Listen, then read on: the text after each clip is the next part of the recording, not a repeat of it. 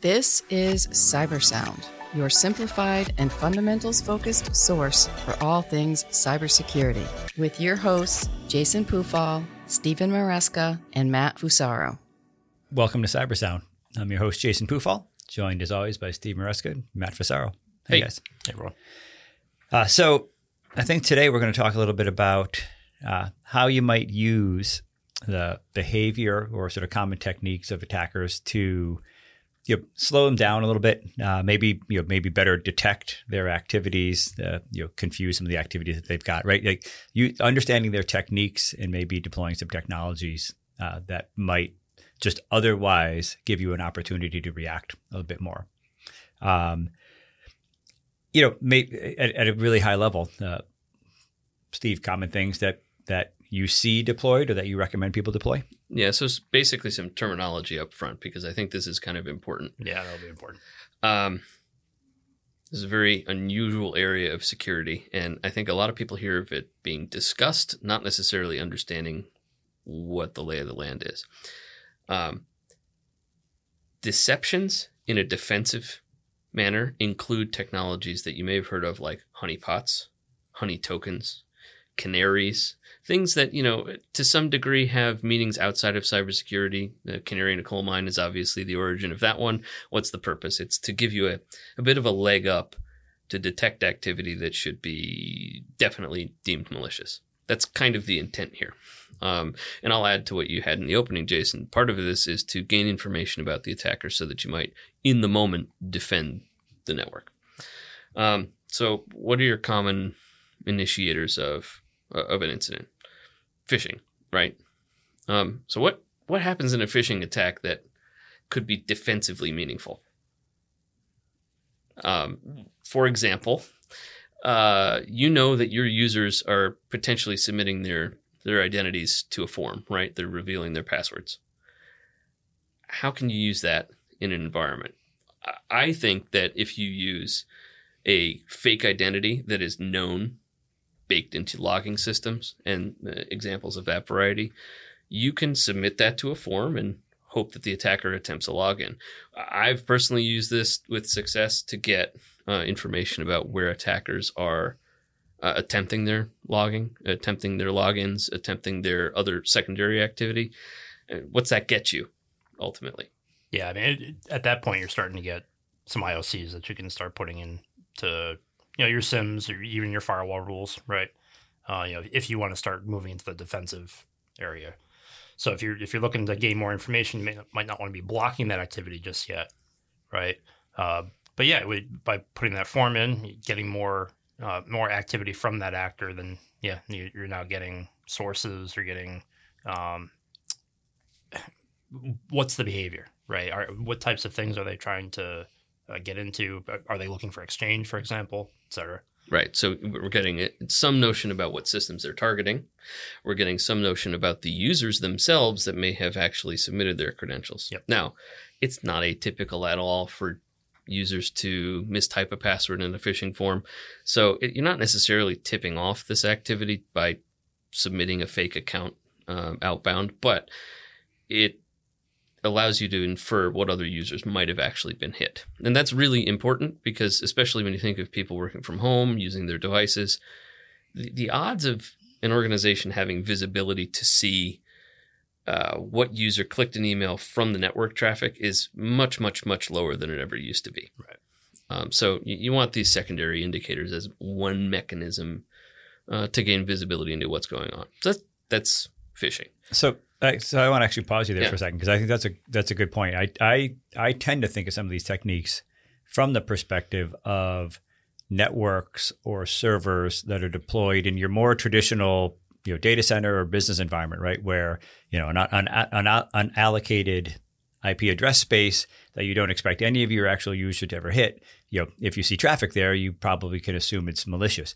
Do these techniques still have value with some of the changes that we've seen today in terms of the hybrid workforce or the switch at least to the out of office workforce? I mean, I wanted to start with that one because I think it proves that there are techniques that are valuable, given that more traditional deceptive techniques do depend on that local internal network visibility.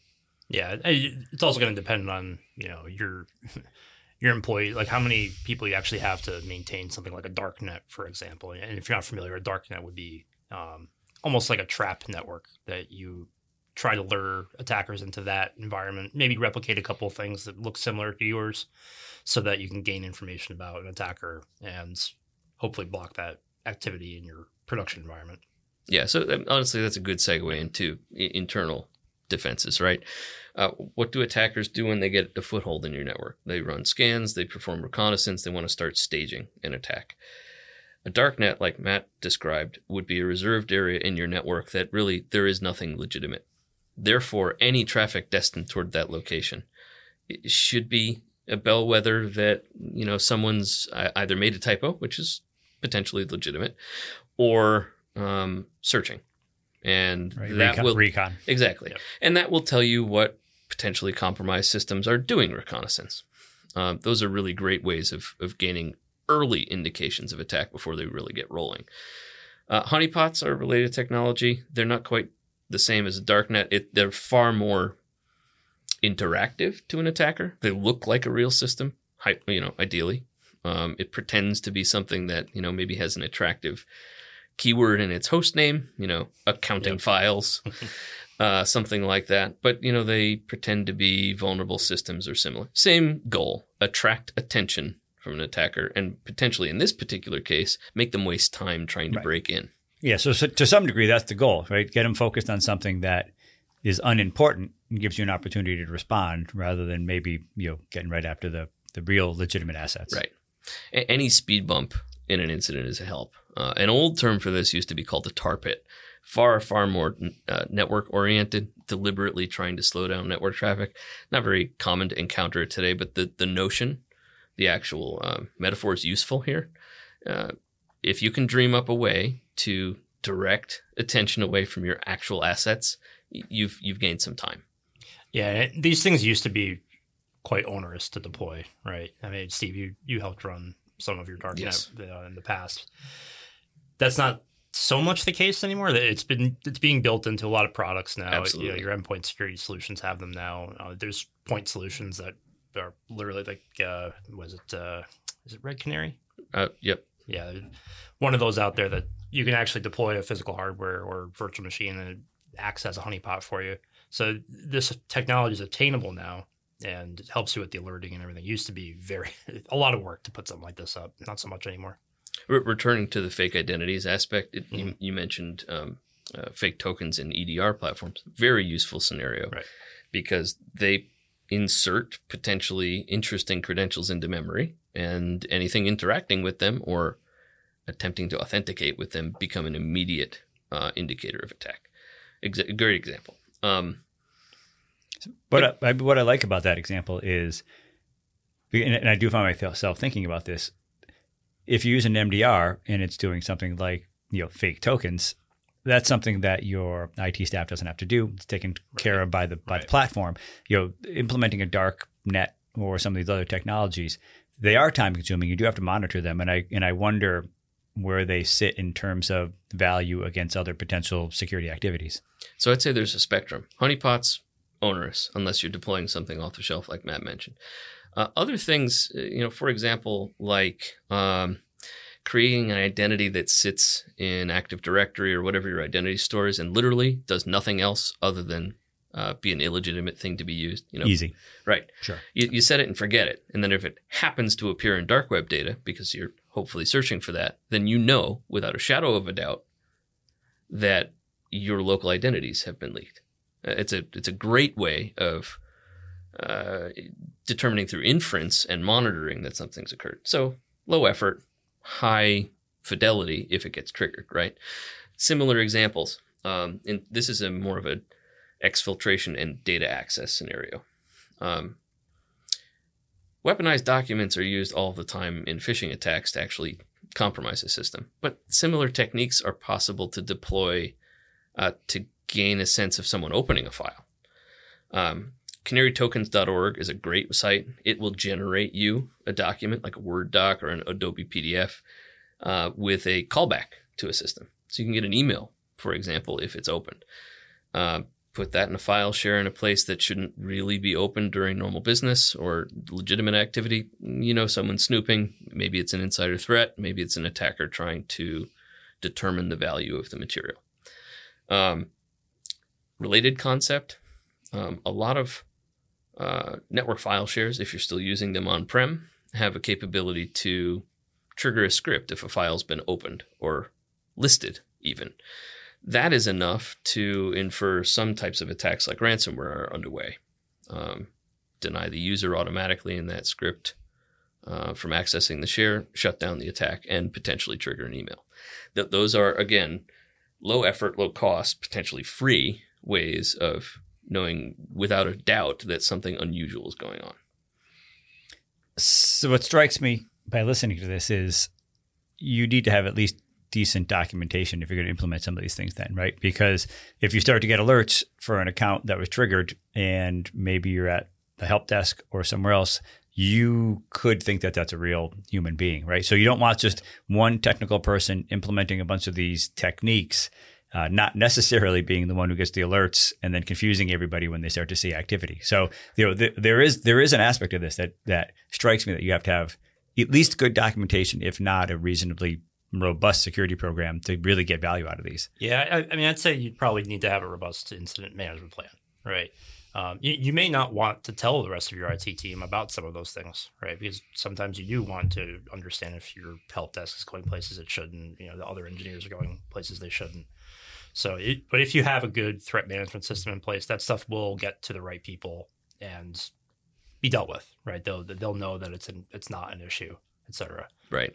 I think that in every one of these scenarios, an alert to the people who should know needs to be sort of a tacit expectation. Yeah, piece of it. Because if it's not, you're not getting the value. Right. And these types of things are really valuable to companies that would probably be targeted by a certain attacker, right? So a lot of what you're doing is trying to get information about your attacker that you may not be getting from your standard IOC sources, right? It's not public data anywhere. It's not something that you're going to get from the Alien Vaults or Fortinets of the world. You're trying to create your own set of information, right? And it's typically because you've got something valuable. You may be getting attacked by, a 0 day, if you will. Or an organization we don't know about yet. Sure. Or it's industrial espionage and your most sensitive information guarded. You've planted something that at least gives you a heads up that it's been touched in a way it shouldn't have been. Yeah. That's the way you want to approach this problem. There are other scenarios too. As a matter of course, that identities are being leaked in dark web data. They might have been third-party breaches, but they're using organizational identities, right? There's nothing inherently in that data that to be associated with your organization unless you had a breach, right? But if there is a plain text password in dark web data, you might as well use a service that allows you to fetch them for all of your organizational identities, test them against your Active Directory, against Office 365. If you find one, it's a security awareness educational opportunity with that individual user. B, you can actually lock the account, change the password, impose more rigorous controls, and defend in a way that, frankly, could have been used by an attacker at that moment to gain access. Right. So there are lots of options here. I do think that they are worthy of investigation, either when evaluating products, per your point, Matt, in terms of EDR, but also as just rainy day projects, enable something. Hopefully you never receive an alert, bias it towards low noise, and hopefully you'll be able to react appropriately early in an attack. Yeah, and honestly, they can be valuable sources of data at low cost potentially. So, from the standpoint of risk versus expense or complexity versus expense, like some of these aren't that hard to do. They do provide high fidelity. I like that term that you used before, right? High fidelity data. So you're not guessing. Yeah, you're not having to do a lot of legwork to determine whether or not it's a legitimate alert. You can take some action on it, and it gives you some information that you otherwise wouldn't have had. So, I think that's a good high level topic or high level overview of maybe how to turn tables on attackers, how to use some of the data that you have at your disposal just to buy you some time in the event of attack, or just give you some information. If there's any follow-up that people want, feel free to reach out to us at LinkedIn, Vancord. We're happy to give you tips, techniques, tricks that we use or that we've seen, or just otherwise talk about the topic a bit more. So as always, we do appreciate people listening and hope you got value out of the podcast today. We'd love to hear your feedback. Feel free to get in touch at Vancord on LinkedIn or on Twitter at Vancord Security.